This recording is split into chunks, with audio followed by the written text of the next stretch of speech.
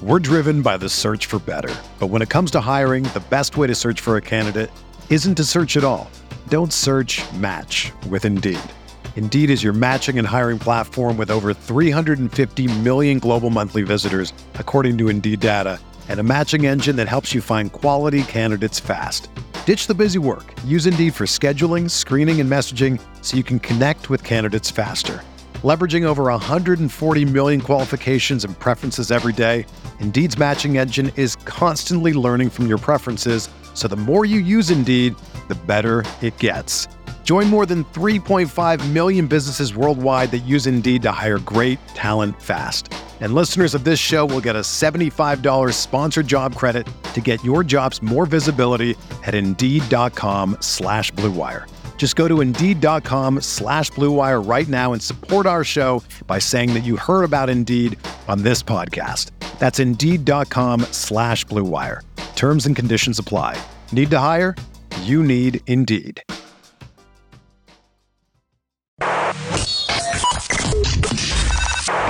Welcome to Talking Buffalo, featuring conversations with guests from around the world of sports, media, pop culture, and all things Buffalo, with your host, Patrick Moran. The Buffalo Bills are beating the shit out of teams. The Buffalo Sabres got some really interesting decisions coming up over the next 10 days or so. Tons of stuff to talk about today on Talking Buffalo, part of the Blue Wire Network. Thank you very much, as always, for locking in, whether you're watching this on video, whether you're checking us out on YouTube. I appreciate you all.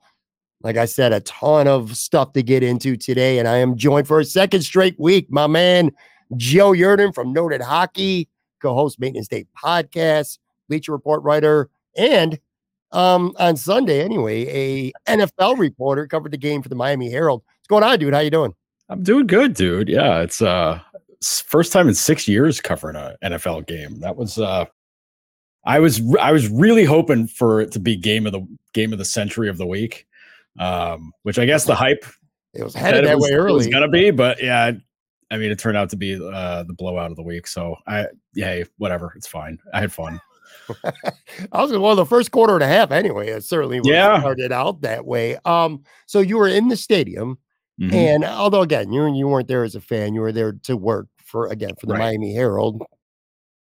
I talked to Tone Puck yesterday. He was on my show. He was at the game as a fan, and Sean McDermott. He said it was really loud, and Sean McDermott said after the game that it's one of the loudest games he's ever heard, or crowds he's ever heard inside that stadium. Like what was the vibe like from what you saw with the fans on Sunday there at Highmark Stadium? It just felt to me like the energy, even just watching it on TV, you could just tell that this was a game. You know, every game's important, all 17 games, all the home games matter, blah, blah, blah, blah. This was a game that Bills fans seem to want more than any other. Like, it's been a long time since I've heard it that loud on TV. What was that vibe like at the stadium? It was pretty intense. I'm not gonna lie. I by the time I rolled into the stadium, it was, tailgates were already well underway. It was my first experience dealing with the stadium construction traffic and how things were getting bounced around there.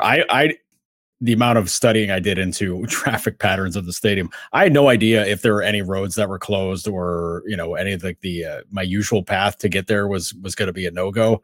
Turns out it was totally fine.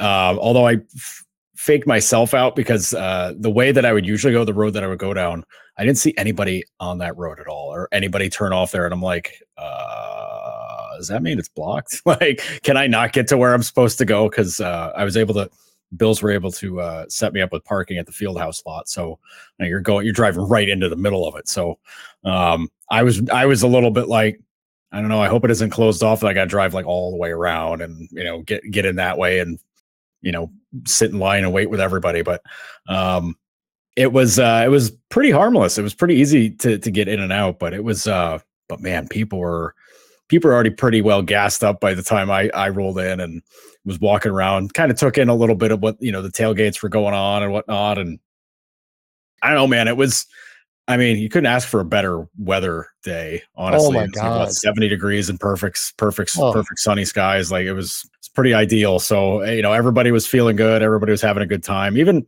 the handful of Dolphins fans I saw, like they were getting razzed, but they weren't getting like, their head stuffed in a porta potty or anything like that. So that was, that was a relief to see, I guess. But yeah, it was a good vibe, but man, oh man, I tell you, when you're if you're ever in the press box there, or like, where they keep us in the one corner of the stadium. Yeah.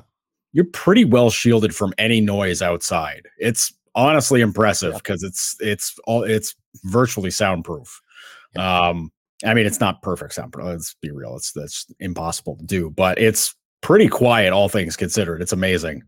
You could still get it you got a good feeling once, early on when they scored, and it was like, oh, okay, all right. This place is pretty jacked up. So, that first score that they got, and then, the first Miami drive where the place is just going absolutely bananas. It was like that all day long, man. It was pretty intense. So yeah, fans were jacked up for good reason too.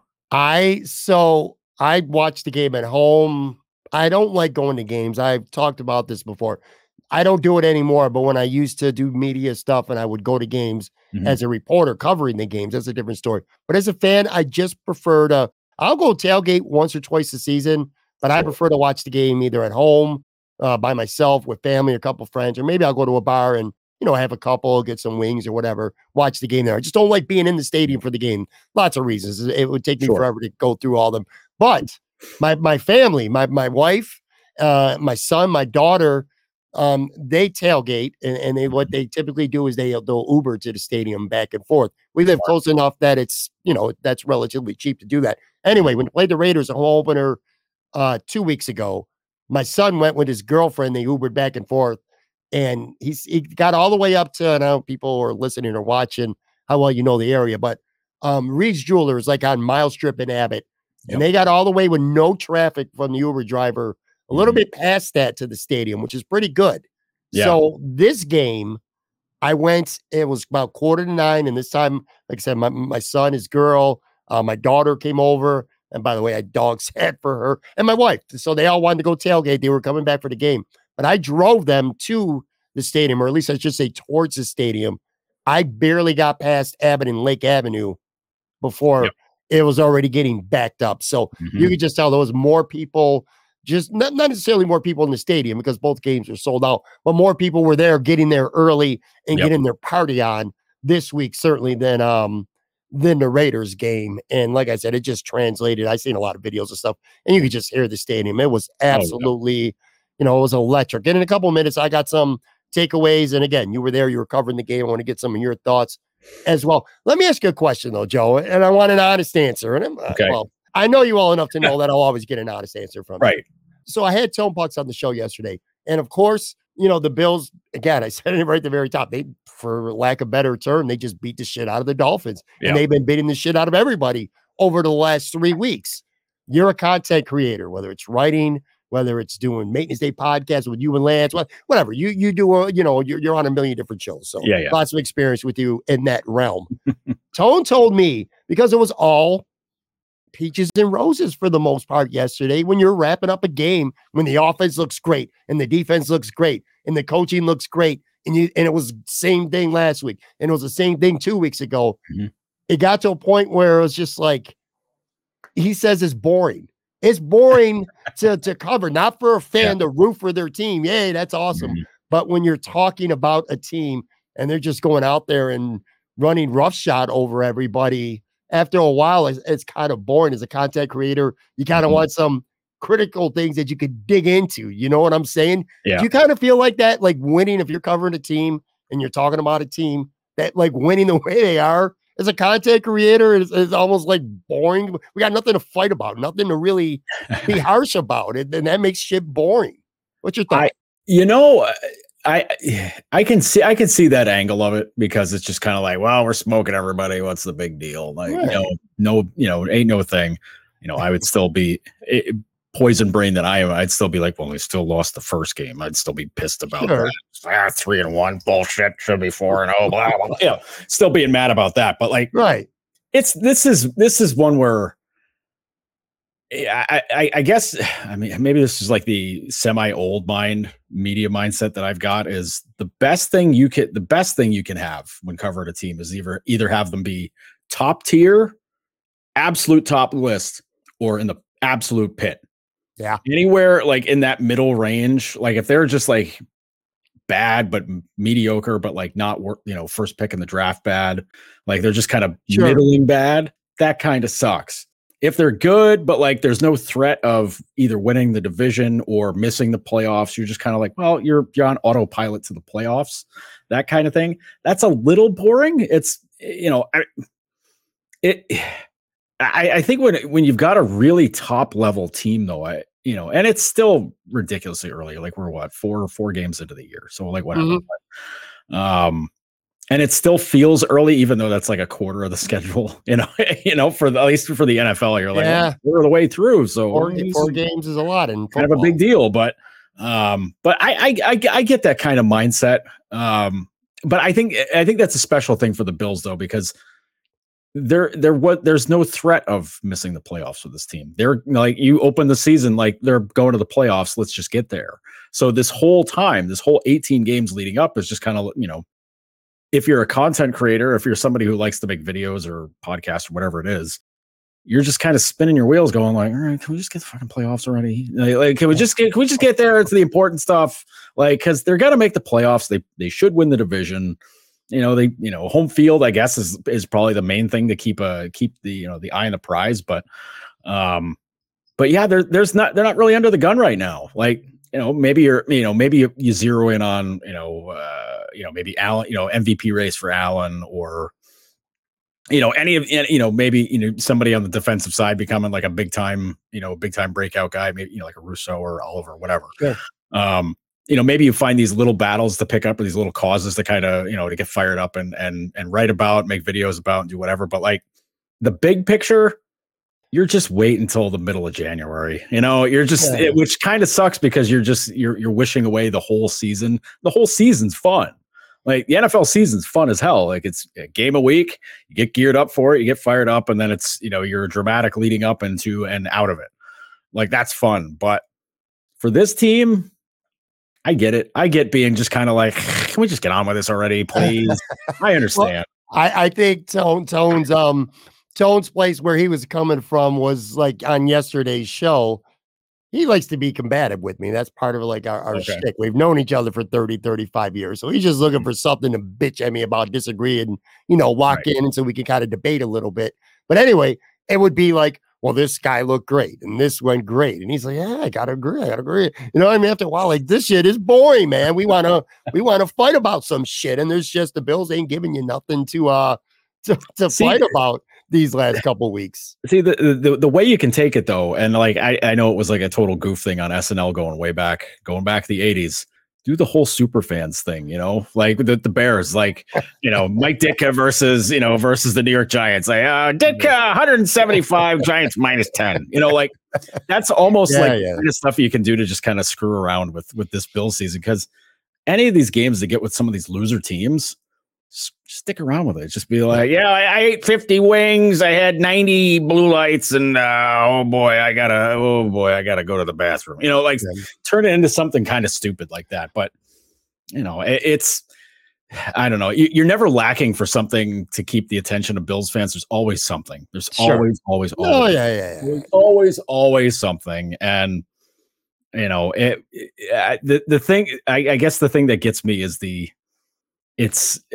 Bills. There are some Bills fans that can't help but be aggrieved by something every week, whether it's, it's pretty easy with the whole Kelsey and Taylor Swift thing. I think everybody's kind of like, all right, we get it. They're going out. Shut up thing. But like, it's the attention paid to other teams. Like, why are they paying attention to us? And I'm like, well, you guys hate the national talkers anyway. So you're not even watching them. And then you're just, when you do watch it, they're talking about somebody, not the Bills. And then when they do talk the Bills, you're like, they're wrong about this one thing, and I hate them for it. It's always getting mad at something that's, kind of out of their control. Well, let me preface this by saying this episode, there's just a whole shitload of positive developments to talk about, both on the Bills and on the Sabres side. And we're going to at least hit on some of that here in the minutes to come on this episode.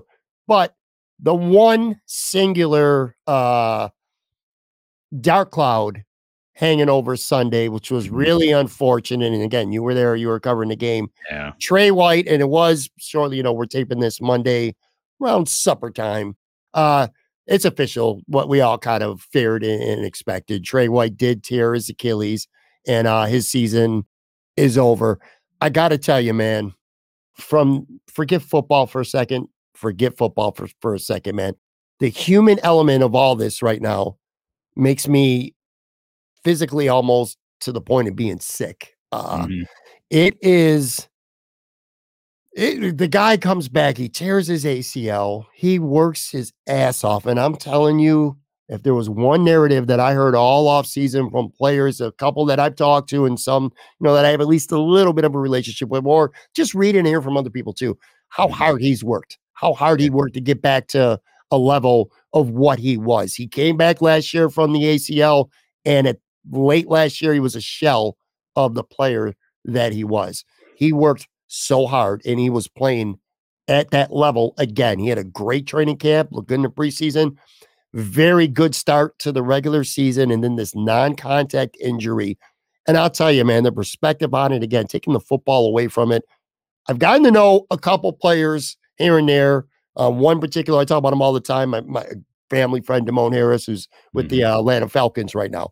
I know how hard they work. I know, I've learned what they sacrifice, what they have to commit to play at this level, and all the shit that they got to endure, and all the pain that they go through, and the sacrifices that they make with their family, and just so many things to play football at the highest level in the world. And that's what I kept thinking about when I saw like the moment when you knew. I mean, you were in the press box, we watched it on TV, we all knew. He started shaking, he was very animated, and then eventually he goes down on the ground. He knew right away he tore it. I mean, there was no question. He threw his helmet. The whole team came around him. Just my heart legit. And I'm so heartbroken for this.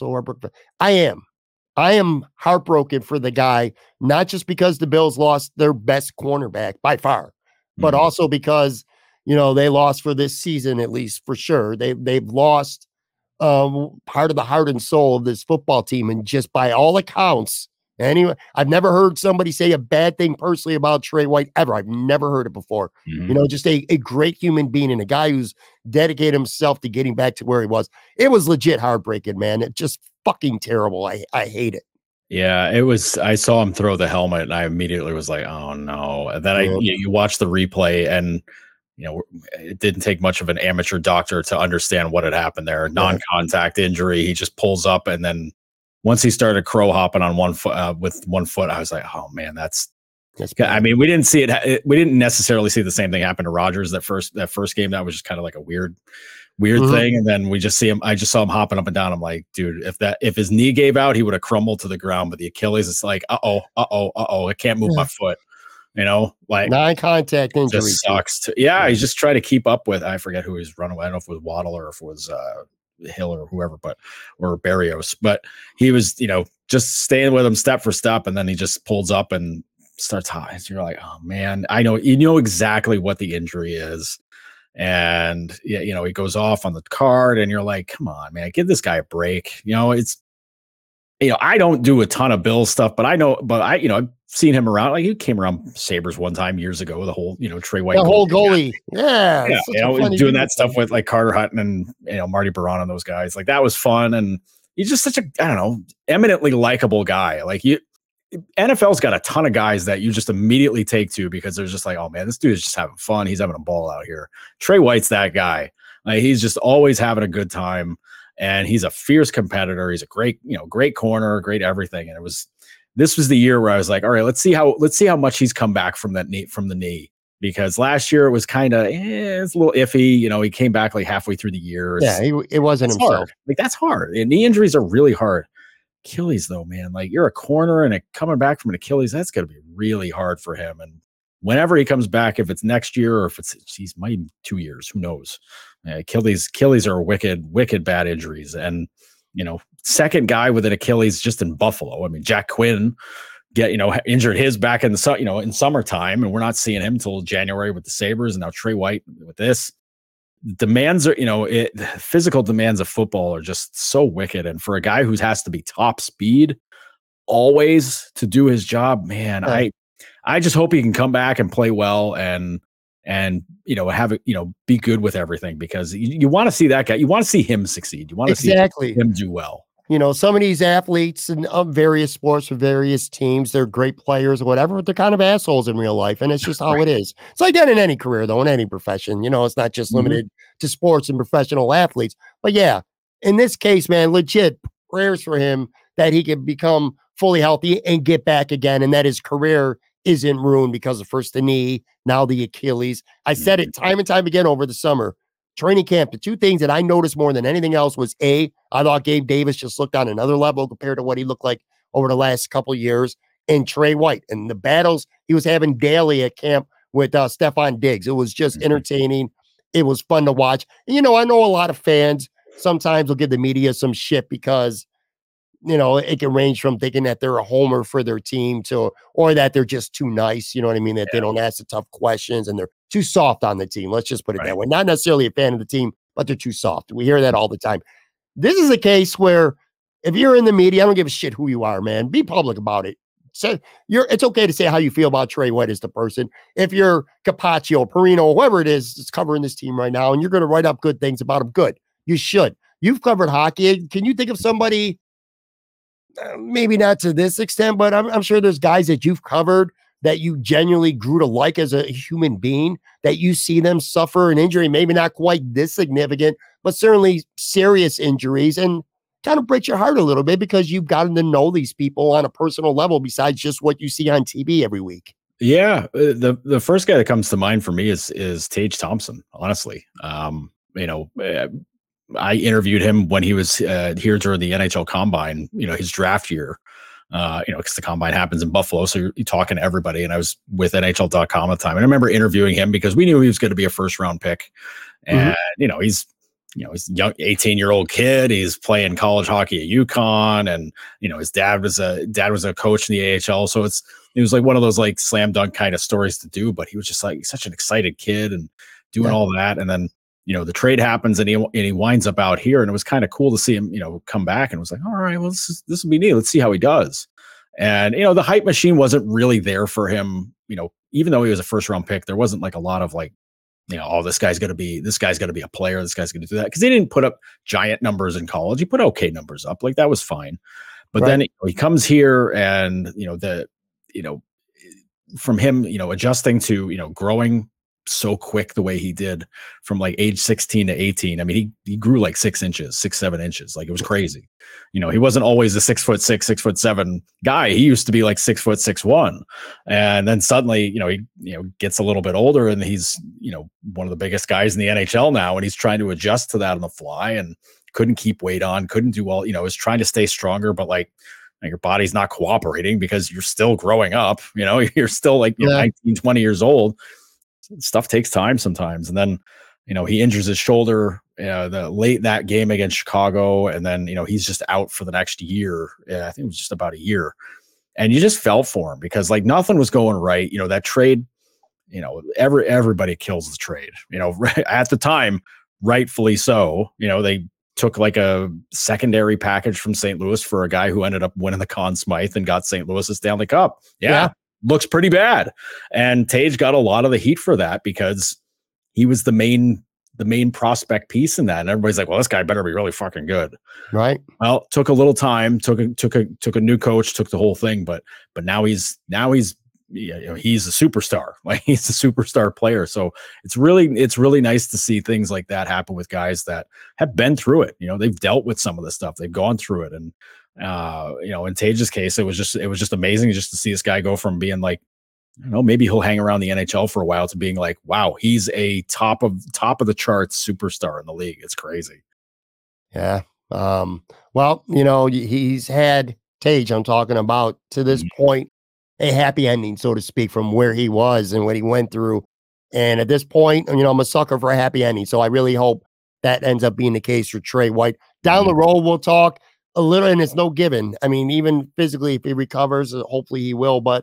And this is just something for down the road to talk about. But his age, which is not old, but the injury history now, which is really significant, and his cap figure for the Bills after this year. There's lots of factors.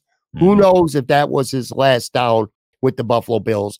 We'll talk about that in the future. I certainly hope not, and I'm sure nobody wants to see that right now in Buffalo either, but it is something that you must keep in mind. By the way, completely unrelated, but you did mention Taylor Swift. I just got to throw this out there. Because right before we were starting to tape, I saw this shit.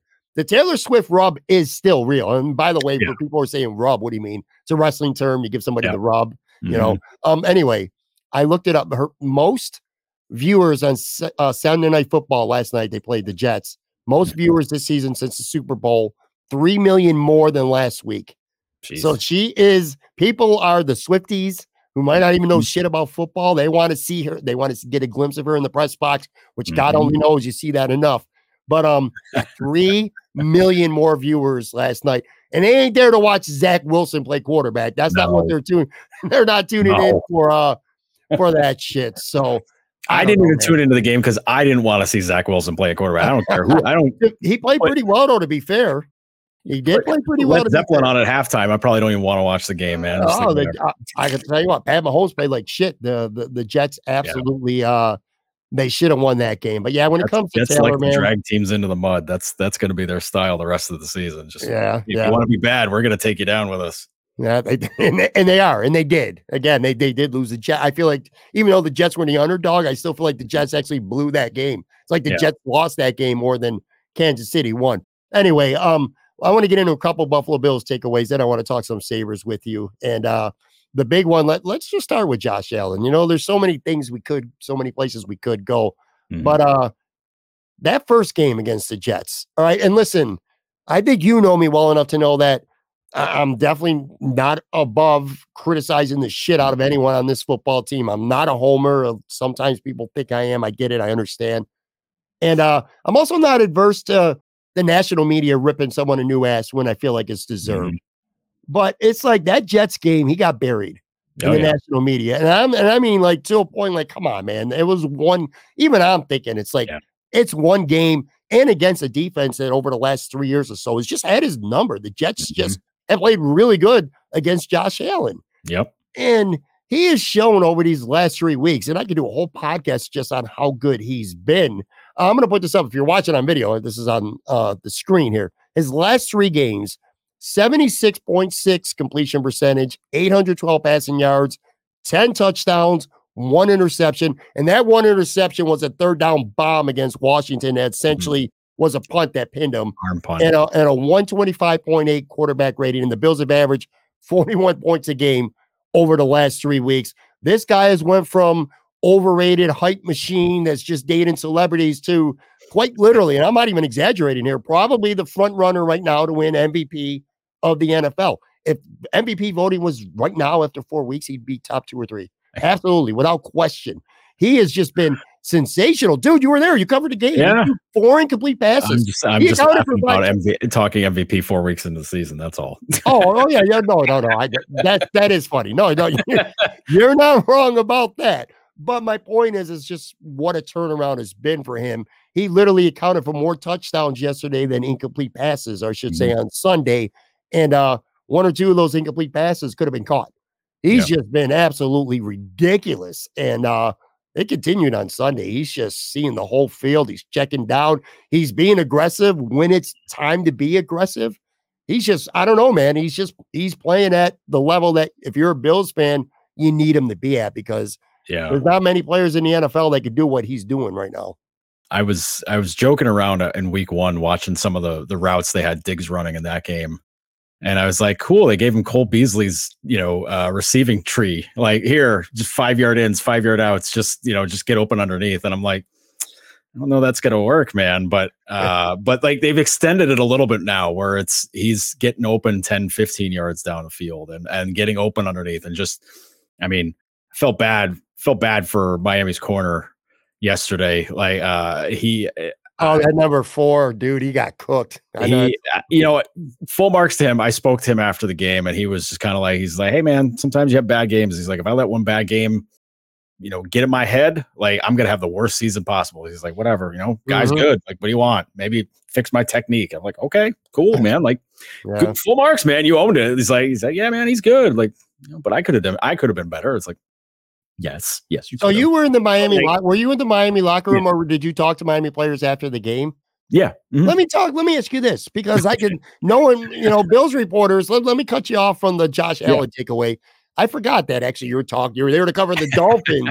You weren't there to cover the Bills. What was that vibe like? What was the mood in that locker room after just, quite frankly, just again, getting the shit kicked out of them in a game that a lot of people thought they were going to win? What was that mood like? Well, you know what? It was interesting. Like guys weren't like, nobody was like throwing helmets or getting pissed or any of that stuff. Like everybody was pretty cool. Considering, it's a 4-touchdown loss. Like that doesn't look good. It's 48-20. Look, got your ass beat on, in front of everybody.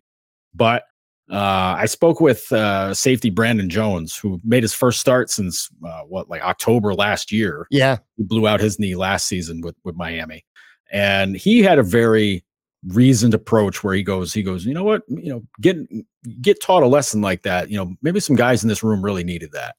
You win 70-20 the week before and everybody's getting all high off of that. You start getting, this is me saying this now, you get high on your own supply. Some guys start thinking like, it's going to be easy. Like we're going to roll everybody, blah, blah, blah, blah, blah. And he's like, whatever, we got, they came out, taught us a lesson today. We'll learn from it. We'll move ahead. We got a whole season ahead of us here. He's like, but the main thing they said was like, probably good we got this out of the way. This happened early. Because if you get smacked around like this, like say week 10, week 11, then you're like, oh boy, are we fake? Are we totally funny? Like what's going on here? But it's, I didn't look at this game in this perspective, but like this was like almost a must-win game for Buffalo, considering, because they lose, you're talking like, okay, well then they're 2-2. Both losses are in the division. One's against a team that's now 4-0 ahead of them. And then you're like, then God help. The discussion is here the day after if they lose to Miami. Everybody's like meltdown city. But Miami was just kind of like, you know what? First loss. Yeah, they handed it to us. They put it on us. Like, they did their job. But, it happened early. Some guys needed this. So, we'll just move on and we got one more game with them later this year. And I'm like, well, it's week 18. There might not be anything to play for that way. Like you might, there might not be a division on the line. There might not be playoffs on the line. Who knows? Maybe the game will be for the division. You don't know. It's going to be the last week of the year. Who knows? But everybody was really cool. Like I was, even Mike McDaniel was just kind of like, he's like, yeah, didn't look good for us. That's for sure. It's like, he was not happy with his defensive play, but he's, did the classic every NFL coach. Well, there's a lot I got to look back at the tape. I got to see, really evaluate performances, blah, blah, blah, blah, blah, like whatever. But yeah, everybody was pretty measured. Everybody's pretty cool about it. So that kind of surprised me because I know in my mind, and maybe this is like, being around Buffalo Bills fans and like the mindset of Bills fans where every game is like war, kill, must win. These guys were just kind of like, yeah, well, we got 13, even the corner there, he goes, we got what, 13 more games. He's like, man, we'll get some stuff figured out here. Well, there's nothing to get like crazy about yet. And I'm like, well, it's very measured. It's very sensible, mature way to do it.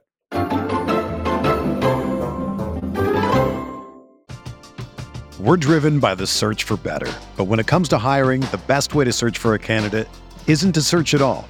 Don't search, match with Indeed. Indeed is your matching and hiring platform with over 350 million global monthly visitors, according to Indeed data, and a matching engine that helps you find quality candidates fast. Ditch the busy work. Use Indeed for scheduling, screening, and messaging so you can connect with candidates faster.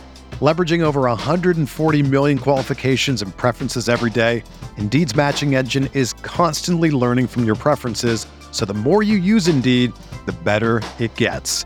Join more than 3.5 million businesses worldwide that use Indeed to hire great talent fast. And listeners of this show will get a $75 sponsored job credit to get your jobs more visibility at Indeed.com/Blue Wire. Just go to Indeed.com/Blue Wire right now and support our show by saying that you heard about Indeed on this podcast. That's Indeed.com/Blue Wire. Terms and conditions apply. Need to hire? You need Indeed. Everyone is talking about magnesium. It's all you hear about. But why? What do we know about magnesium? Well, magnesium is the number one mineral that 75% of Americans are deficient in. If you are a woman over 35, magnesium will help you rediscover balance, energy, and vitality. Magnesium supports more than 300 enzymatic reactions in your body, including those involved in hormonal balance. From functional medicine doctors to mental well-being and female hormone experts, we all know that magnesium is the one mineral to improve all aspects of well-being and health. But which one? Magnesium Breakthrough from Bioptimizers, the trusted choice recommended by leading experts with 7 best-absorbed forms of magnesium to ensure your body receives the support it needs for overall well-being. Go to bioptimizers.com/balance today and use code BALANCE10 for 10% off. Support your journey to wellness at bioptimizers.com/balance. Magnesium Breakthrough from Bioptimizers, your foundation to optimal health and vitality. You know, right before the break, you brought up a point, quoting Brandon Jones, and then your own thought as well. And that is a good way to take it. If you're a Miami fan right now, you know, there's a lot of people probably nationally on these talk shows this week, a lot of fans that probably say Miami's a fraud. You know, they ran over shit teams, came to Buffalo and got shellacked. You know, Josh is your daddy, yada, yada, yada, yada.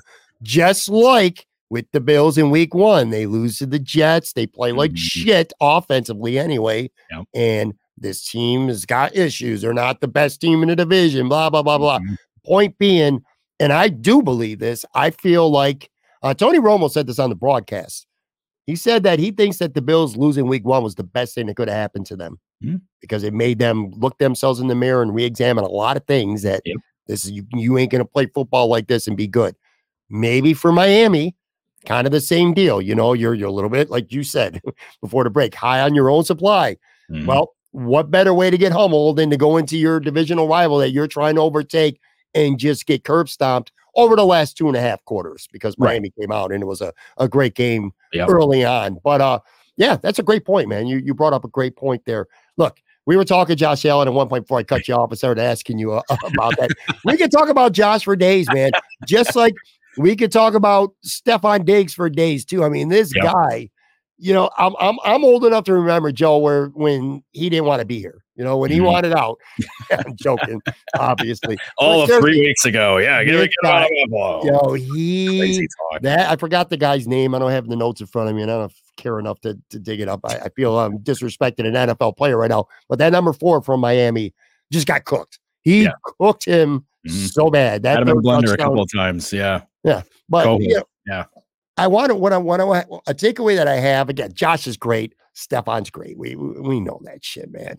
I'm going to tell you right now, the unsung hero, and I want to take 100% of it and divide it into 5 pieces at 20% each. The Bills' offensive line over the last 3 weeks has been so good. I mean, Max Crosby, they took him out of the game. He was never a factor in that game. Chase Young and an unbelievably talented Washington front 4. Say what you want about the Commanders, but that front 4 is for real. Nothing. And then you go into this game and you got Christian Wilkins and Bradley Chubb. I said this on my show yesterday. I legit, for long stretches of the game, forgot that Bradley Chubb was even on the team or that Christian Wilkins. I knew he was on the team, but he did nothing, man. This offensive line collectively has really gotten their shit together, maybe more than any unit on the team since that Jets game. They're protecting fine. They're protecting great. Their run blocking has been fine. It's just been fun. If you're a Bills fan, fun to see this offensive line to me, and especially Deion Dawkins. This guy was a Pro Bowler 2 years ago. I thought he was overrated and kind of borderline was a liability to the offense at times last year, quite frankly. This year, his grades, his PFF grades, everything that all supports, he's just been great, man. I'm fucking rambling here. The offensive line, Joe, the offensive line has been a very, very, very, to me, pleasant surprise. All of them, including Spencer Brown. Yeah, I'd say if there was anybody you wanted to pick on, it'd be Brown because he's taken some kind of dicey penalties but it's not a ton of them. Like maybe like one a game. Like he's doing the Jerry Hughes thing, like one bonehead penalty game, throwing it back in the day. But yeah, no, Lions played really well. Yeah, Deion's been very good. And I think some credit to that goes to Dorsey too, because I think some of the run play, trying to balance things, not balance it because you want to throw the ball. Like you got Allen, you throw the ball. That's what you do. But the way Cook and Murray and those guys are mixing it up and kind of keeping some defenses a little bit honest about it, I think that's helped out too. One of the things I was looking at from the Miami side yesterday was Brandon Jones, getting his first start. And so I was watching him a lot the first few series just to kind of see how they used him, what he was doing, and like how Miami's defense was setting up. And, he's known to be more of like a blitzing safety, a guy who wants to get in the backfield, do these kinds of things, but they were changing up the looks a lot. Like they go from a cover 2 to a cover 1 to just a man-to-man, like doing all these different kinds of things, trying to keep up with what Buffalo was lining up with. But the Bills were able to kind of keep everybody off balance a little bit, because the second they'd set up into like a cover 2 and the safeties are dropping back, Cook's running up off guard or off tackle, and then they got to come in, and then they're coming up with like the same look, and then there's a couple of guys like jumping routes underneath, and then they're like, oh crap, here we go. Or they're bringing 5 wide, and then the safeties have to pick a guy to cover. They don't have there's no choice. I mean, you can run a dime out there, you still got to cover the wide out. So it was very interesting. And the other thing I noticed Jones was doing a lot of spying on Allen, which is smart because he can run. But there was a few plays where like it was a cover play, but like everybody else is in man, but Jones was just sitting, playing home base, keep making sure Allen didn't get flushed out of the pocket. And I thought that was really interesting, just to kind of watch those little things when you can kind of hyper focus on somebody for something, because again, like inside baseball, inside football, I guess, the news side of it was like, oh, let's see how Brandon Jones does in his first start. And if there's a story there to write, then do that. But yeah, it turns out the defense didn't show up at all, and Jones didn't have a great game. So, just kind of go after about how bad the D was. But I mean, the Bills did so much adjusting on the offensive side that it just kept Miami off balance. And I don't think their D line or any of their pass rushers or just their rushers in general really got in any kind of rhythm, because the Bills were just kind of changing it up a lot. You segued into what I think is, for me personally, maybe my biggest takeaway from this game, my single biggest takeaway, in a game full of a lot of them. The Bills coaching was just, it was superb. Spot on. Both sides of the ball.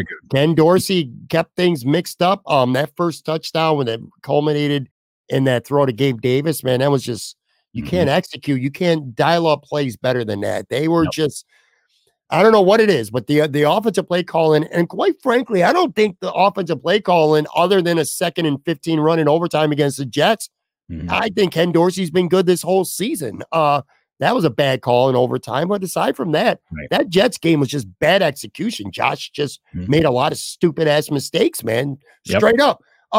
Yeah, he's been great. And I'll tell you what, man, Sean McDermott on the defensive side, the Bills have played 4 games and they've played good on defense 4 times. They've been superb on defense. I want to pull up a tweet from Joe Marino from Locked On Bills. Let me read this to you.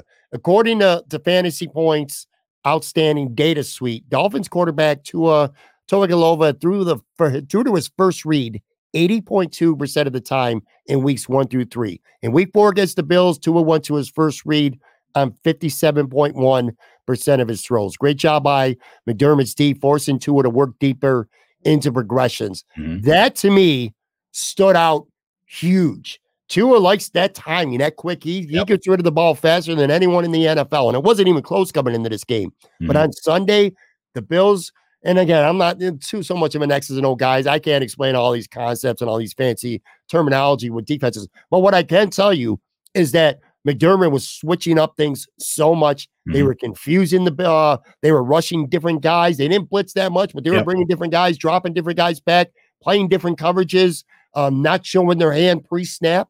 It was a difficult day for Tua. He was going to his second, his third reads. They got to him. They were getting pressure to him. Just Sean McDermott, to me, our buddy Nate Gary, he tweeted this. It was like going to coaching camp. This was, if you're going to go to a coaching camp, this is what you'd want to see. Just man, coaching was great. Yeah. And I'm really curious the breakdown of that 57% number from the game, because I would bet anything,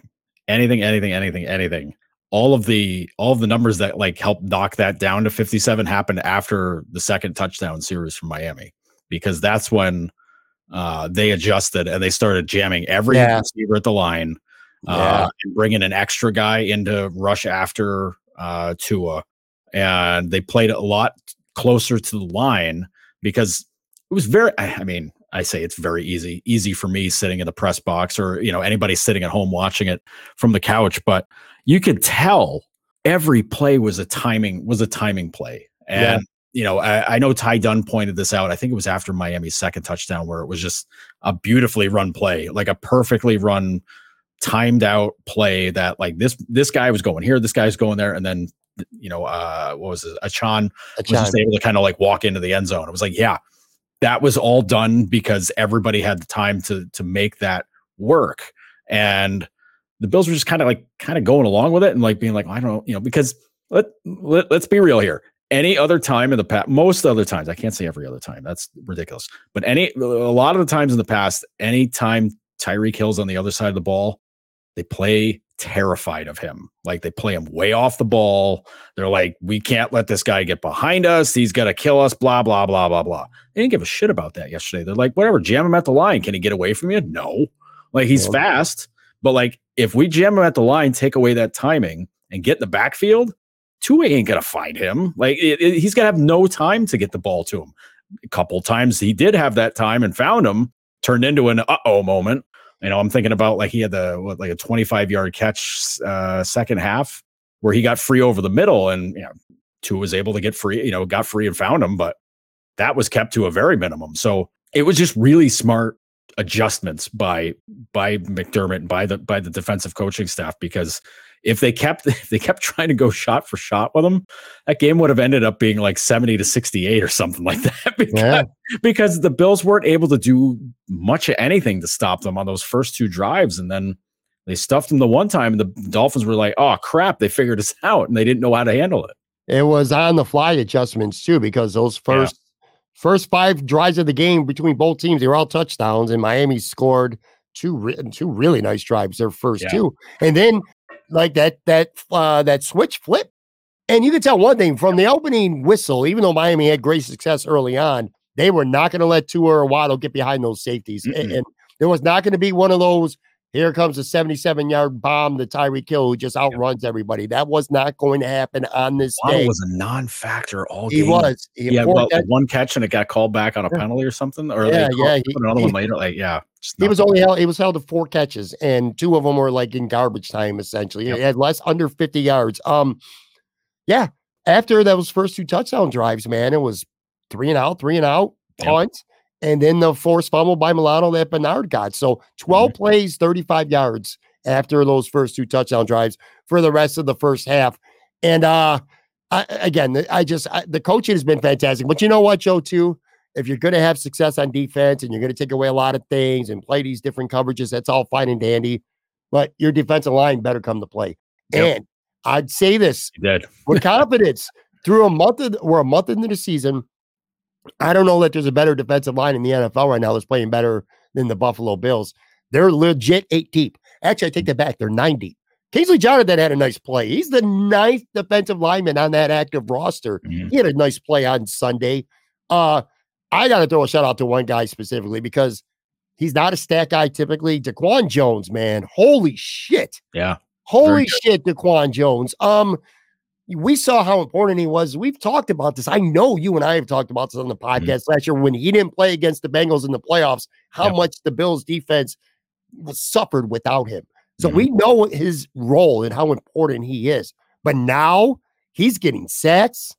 He's getting pressures. He has the 7th best pass rush productivity per PFF in the entire NFL right now, a month into the season. Ed Oliver's played great. Greg Rizzo has played great all season, but hasn't gotten any sacks. 2 of them came finally on Sunday. We know what Leonard Floyd's done. Oh, and by the way, Von Miller's coming back soon too. Literally their best defensive lineman. So they're doing this without him. I don't know, man. This defensive line just been to me, the most consistent strength of this football team. And DaQuan Jones is the leader of that. I know he doesn't get a lot of love around the league, but he does in Buffalo, but not around the league. This dude is special, man. He is awesome. Yeah, and they were wise to take advantage of Terran Armstead going down too. Like they just kept blitzing that left side of the Dolphins line. Just add another guy. Not even like blitzing, just like straight up rush 4, and then somebody else would kind of like squeeze their way in, and then suddenly Tua's getting it. Well, he's left-handed, so he's getting it right in his face. Guys blasting through the line, and he's just had nowhere to go at all. And Epinesa almost had another stupidly good play there. Yeah. Pass, but D-line was everywhere. Yes, in that game on Sunday, they were really impressive, and they just made life miserable. Once they got that first stop, like the whole game changed because everybody, like the Dolphins guys.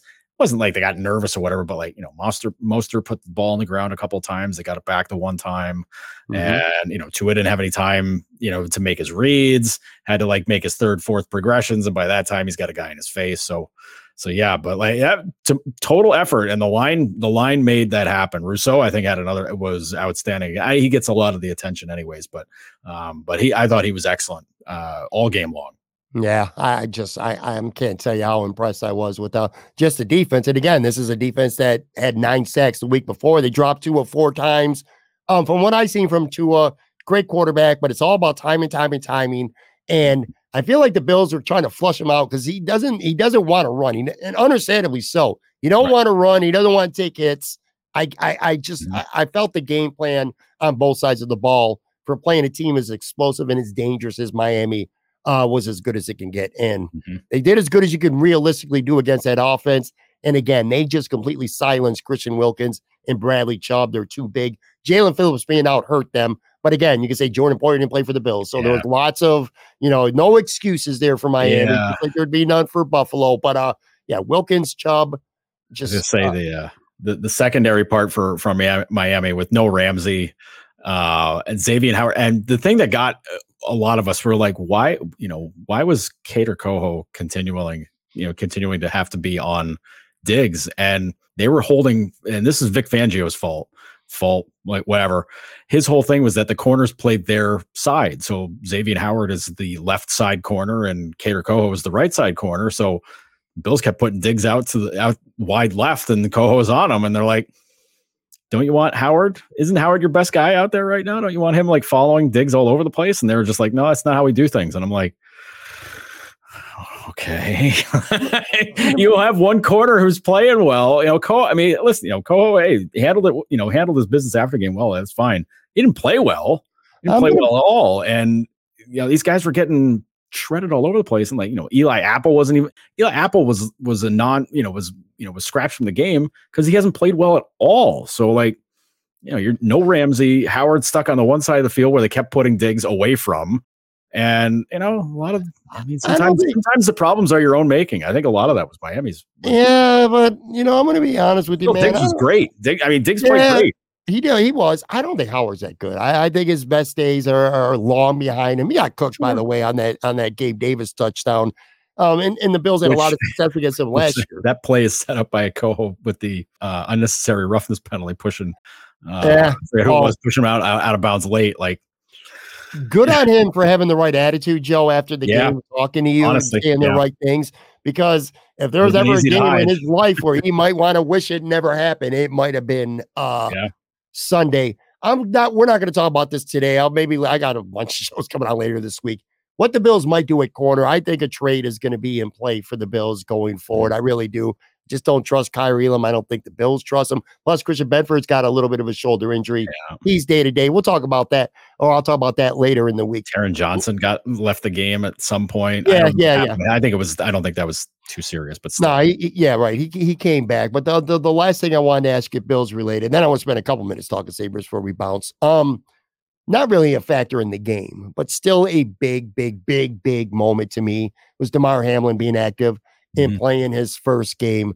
I talked about a little bit on the show yesterday. I feel like someday when that movie gets written, and it's going to happen, and this was like one of the culminations, his first game back. This was like a big scene. This is going to be a very, even if he didn't do anything during the game, a climatic scene in a future movie about Damar Hamlin just being all the way back again, being at the stadium.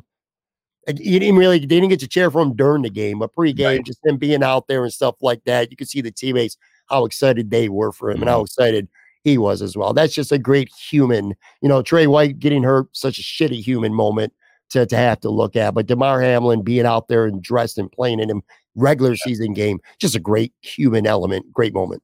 Yeah, it was awesome. It was awesome to see him back in uniform again, because that was such a scary thing. And it'll be an even bigger deal when he's getting getting more action on the field and like gets to make that first play and gets to get that like out of the way, because I know that's get those first few series under your belt. It's gonna be you're wound up tight no matter what until you get that done and get it taken care of. Make that first hit, man, he'll be feeling good.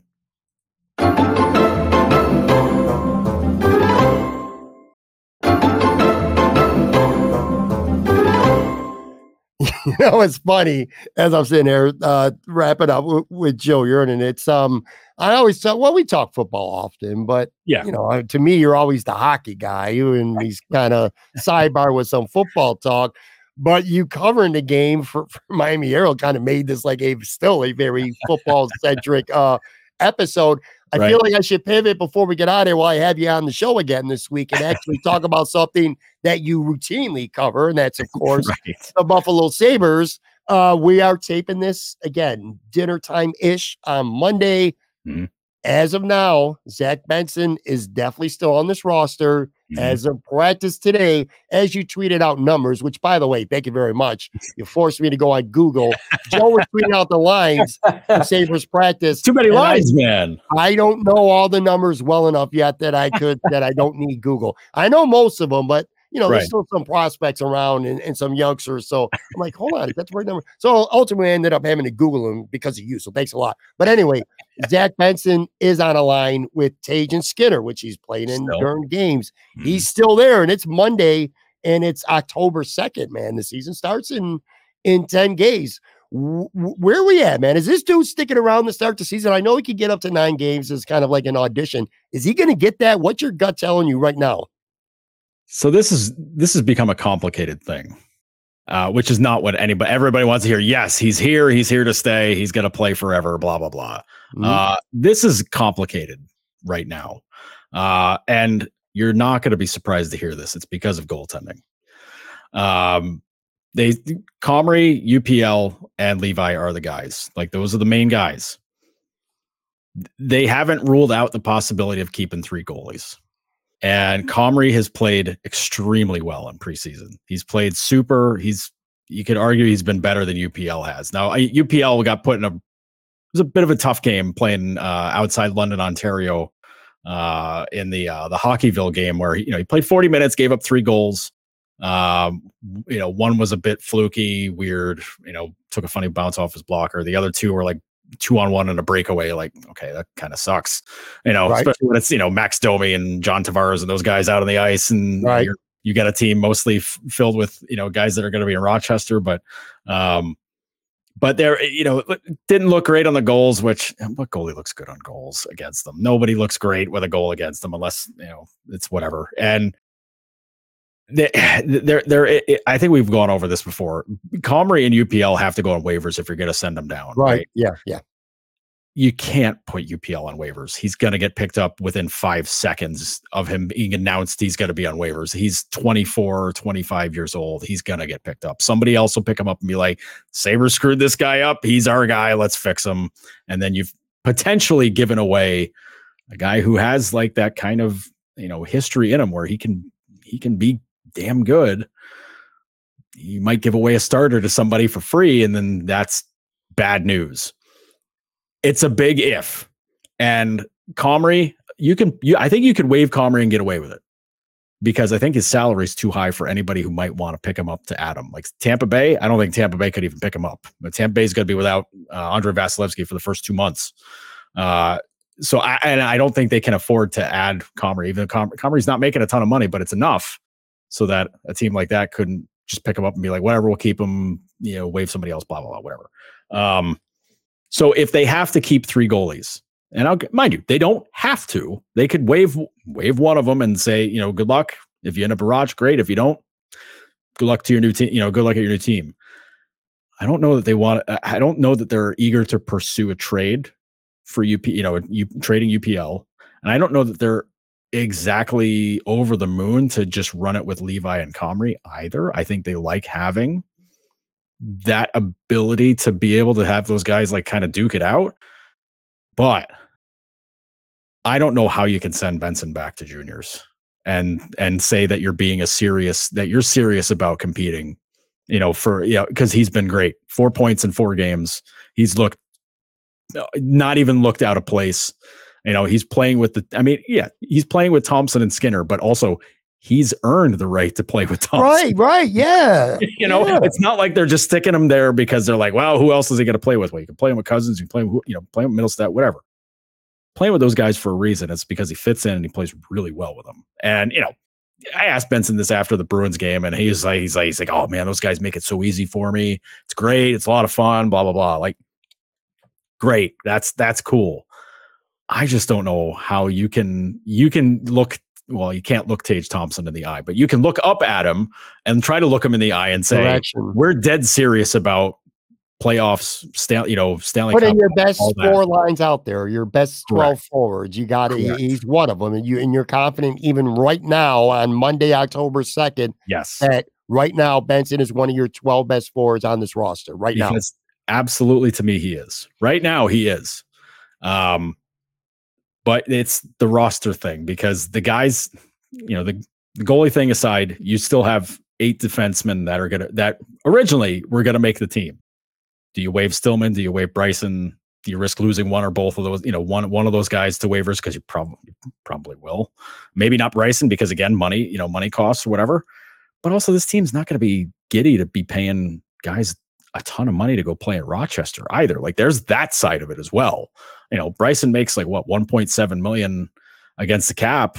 You have a guy making over $1 million playing in Rochester? I don't think so. Stillman makes I forget how much Stillman makes, but like, it's big money to be playing in Rochester. Like, you don't want to have guys making good money playing down there. And that applies to Comrie too. Like, that's a lot of money for a guy to be playing in Rochester. And Rochester doesn't have like a prospect goalie that they're trying to clear the decks for. Like that's fine. Like, you can have veteran guys down there playing, like that's already going to be the setup anyways.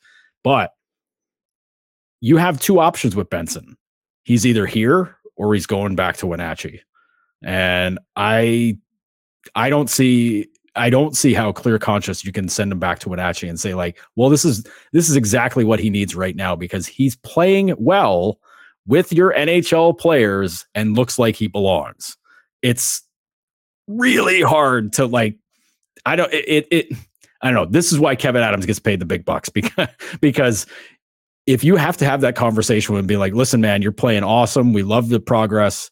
Go back to Wenatchee, get 150 points this season, and we'll see you again in April. I don't know how you can have that conversation and say, all right, well, who are you replacing him with in the lineup, and saying like, I don't know, pick a guy's name and say like, we've got as good of a chance with this guy as we do with him. I don't know. It's listen, they're deep. They are really deep. They got a lot of guys. Like, you're talking about losing maybe like a Brandon Byro on waivers because he's looked awesome. Like, Byro's looked really good. Some of these other, the other kids, like, you send them a Roch, you're fine. But like, boy, oh boy, man. And like, if your solution is that like, well, Matt Savoy's going to be healthy soon and we're going to get him back into action and get him and give him his games, then I guess that's a good way to kind of, I don't know, move it down the road. But boy, oh boy, man, Benson's been so good. Well, I think it would be more clear cut. Let's just say if he's on the opening night roster and the rule was, all right, he's playing that first game. Now you just burned a year of his rookie contract, but he could play 9 games. So it feels like it should be cut and dry. But then you talked about something, which is like literally, I have it in my notes to ask you this word for word. It says, I'm going to read to you what it says. My notes for Joe Yurden on the show today. It says, not 3 goalies again, right? Like, I don't want that. Okay. And the goalies don't want it either. I guarantee that. I'm okay. I don't want to lose UPL or Comrie, but I can live with losing one of them. I don't know, man. I'm not going to sit here and try to be hockey expert, but I watch the games. I have an idea of what I'm seeing, and I know who I like and who I don't like.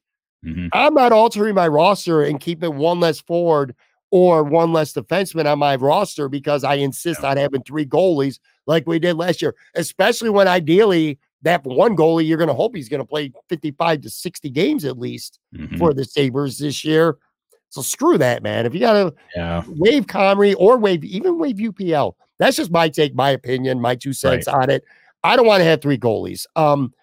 Zach Benson could play up to 9 games for people who don't know. He could play up to 9 games without burning a year of his contract. Ultimately, I'm starting to get the gut feeling, not based on talking to anybody except for you and a couple others, but that might happen. So the lines at practice on Monday. Again, he's with Tajan and Skinner. Tuck was playing with Middlestad and Greenway. Cousins is centering Paterka and Olofsson. And then Krebs, as he usually is centering with Okposo and Gergesens. That's your 4th line. That's your shutdown line. And Joe seems to be like that 13th forward. At least they're in practice anyway, because he's making this roster. Well, I would argue any one of those 3, Jost, Byro, or Rusek, any one of those 3 could be your 13th forward. I think that's the competition. Jost is probably in the lead, but Byro, I don't know, man. Byro's played really well, and he'd have to clear waivers. Yes. Well, Rusek, I don't think Rusek needs waivers. The other 2 would though. And Jost, they got Jost off waivers last year. So now, if you didn't if you did the unthinkable and you say, all right, Benson, you're not quite ready yet. We're not going to have you on this roster. And then Jost is one of the 12 forwards, and then you can still have Byro or Rusek to start the year, and they would be the 13th forward if you don't carry Benson. God, man, you better carry Benson if he's playing. And they still got 2 more games too, by the way, of course, right? Yes. 2 more preseason games. Yeah. Wednesday night against Columbus in Ohio, and then Friday night here against Pittsburgh. So yeah. You feel like these are really for the sake of somebody like Zach Benson. These aren't just throwaway, get ready for the season preseason games. Like for somebody like Zach Benson, it's pretty big, these preseason, assuming he's going to play in them both. I would assume he's going to. Yeah. They've got this. They got the camp down to a pretty even level right now. Like this is manageable for like the end of training camp. And they'll wait till like, at the last possible second to send anybody who's really close to making the roster down. Like, unless they're decided on like some guys right now and they're like, all right, get them to Roch. Because Amherst camp just opened up on Monday afternoon, so they're going there, and they've got preseason games coming up this week. So, but it's they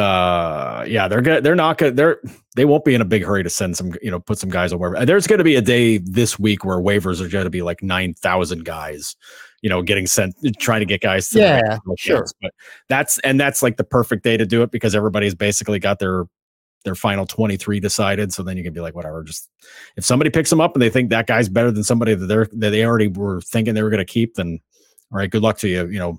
Good luck on your future endeavors. Go full WWE with it. But, but yeah, it's, the way it's set up right now, Benson's on your top line. So let me keep looking at it like he's on your first line. Let me ask you one more question about Zach Benson right now. Let's say that he does start the season and they're going to give him those 9 games. And let's say that he doesn't exactly light the world on fire in those 9 games, where it's like, there's just no way we could possibly send this guy back. Right. He doesn't play at that level, but he plays steady to the point where he's one of the best 12 forwards on this roster still right now, today. But is there a case that, given his age and his size and his lack of experience, that maybe over the course, even if he plays 9 games early on, but over the course of an 82 NHL game season against grown-ass men, bigger guys in the competition, that just might really kind of wear him down big time, and then you are burning that first year of your rookie deal. So do you think it's possible that he can come, play 9 games, and even if he plays well, they still send him down, which it will piss off a lot of Sabres fans if that happens. But that's in play, right? Yeah. Oh yeah. 100%. I mean, that's always something that can happen because you can get an idea if that guy is ready.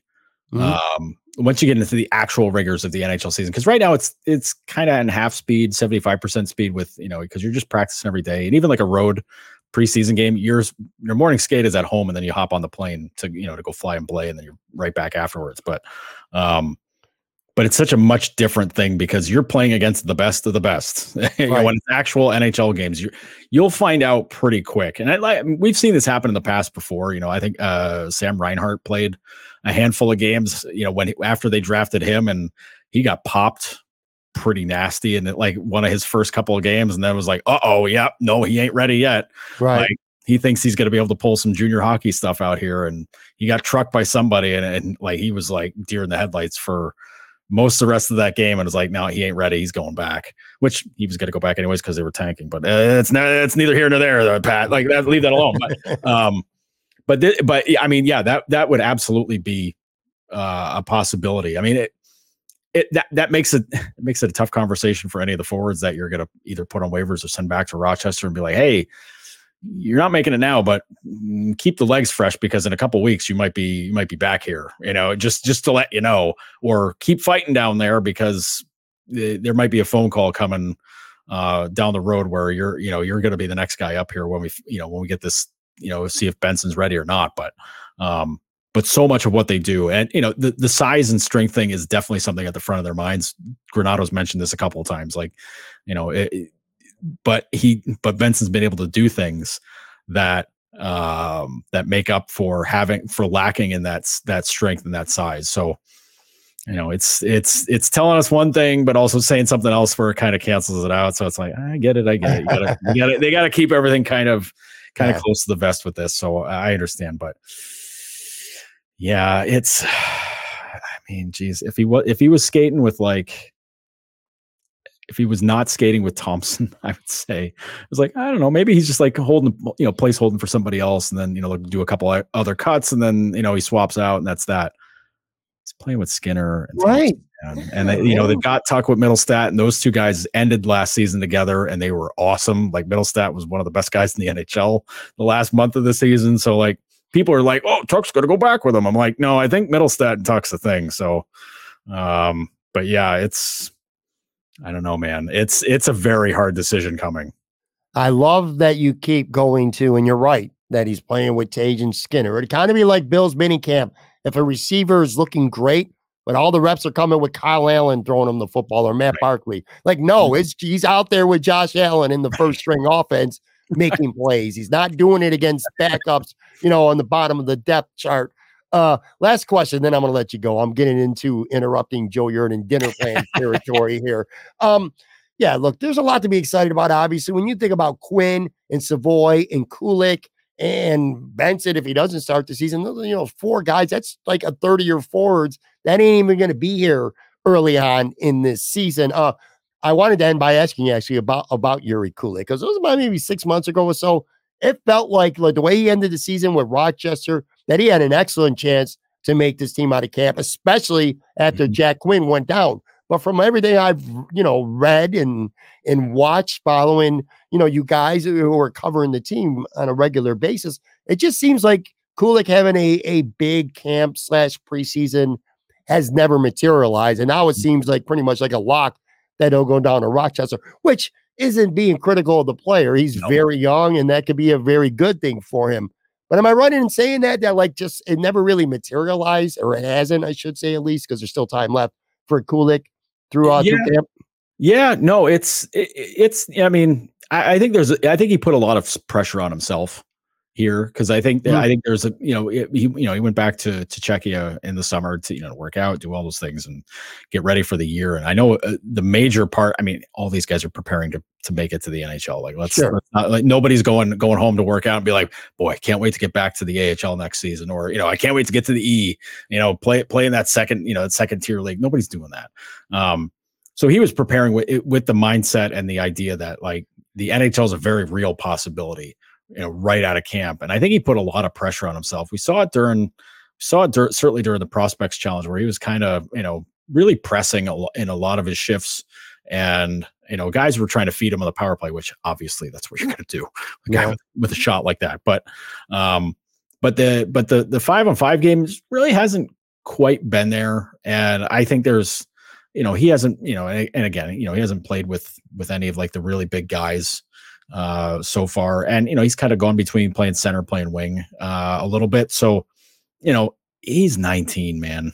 19, like that's the thing. He's 19. Younger than my son. Right. So he's 19. There, he had a really good year in Rochester last year, and get him back with the Amherst.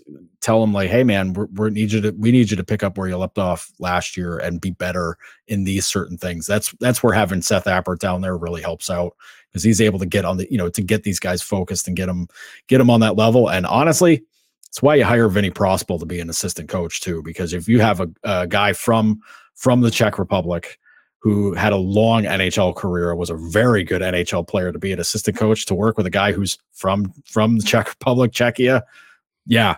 Pretty good thing to have in your back pocket down there for when he gets there, because it helps to have somebody like that. And, if Rusek goes back down there, I mean, Rusek was like kind of like a big brother for him down there too. So, having like a guy like that who's a big figure in Czech hockey to work with it will help both of those guys out a lot. I think Rusek's a little bit closer.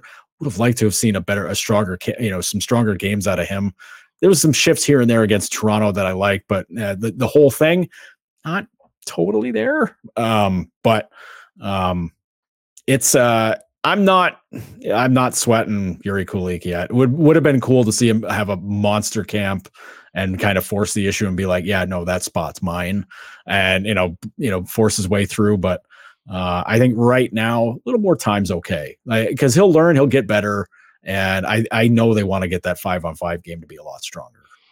19 years old, man. Goddamn. Well, he turned 19 during the AHL playoffs last year, Pat. Like, come on. That's nuts, man. All right, that is going to do it. And by the way, if you want to read more of Joe's thoughts and observations and feature stories, go to notedhockey.com, $5 a month. Can't go wrong with that. Also, Joe and Lance Lazowski from the Buffalo News, they regularly do the Maintenance Day podcast. Go check that out as well. Thanks, man. It's always fun having you on. The fans want the starting five draft. We got to do it at least one more time. So I'll get you back on soon and do that. But thanks, man. I appreciate you as always, dude. Oh, it's always a good time, Pat. Always fun to be here. All right, guys. I'll be back with another episode tomorrow, and then Thursday I'm going to have Aaron Quinn from Cover One. Talk to you then.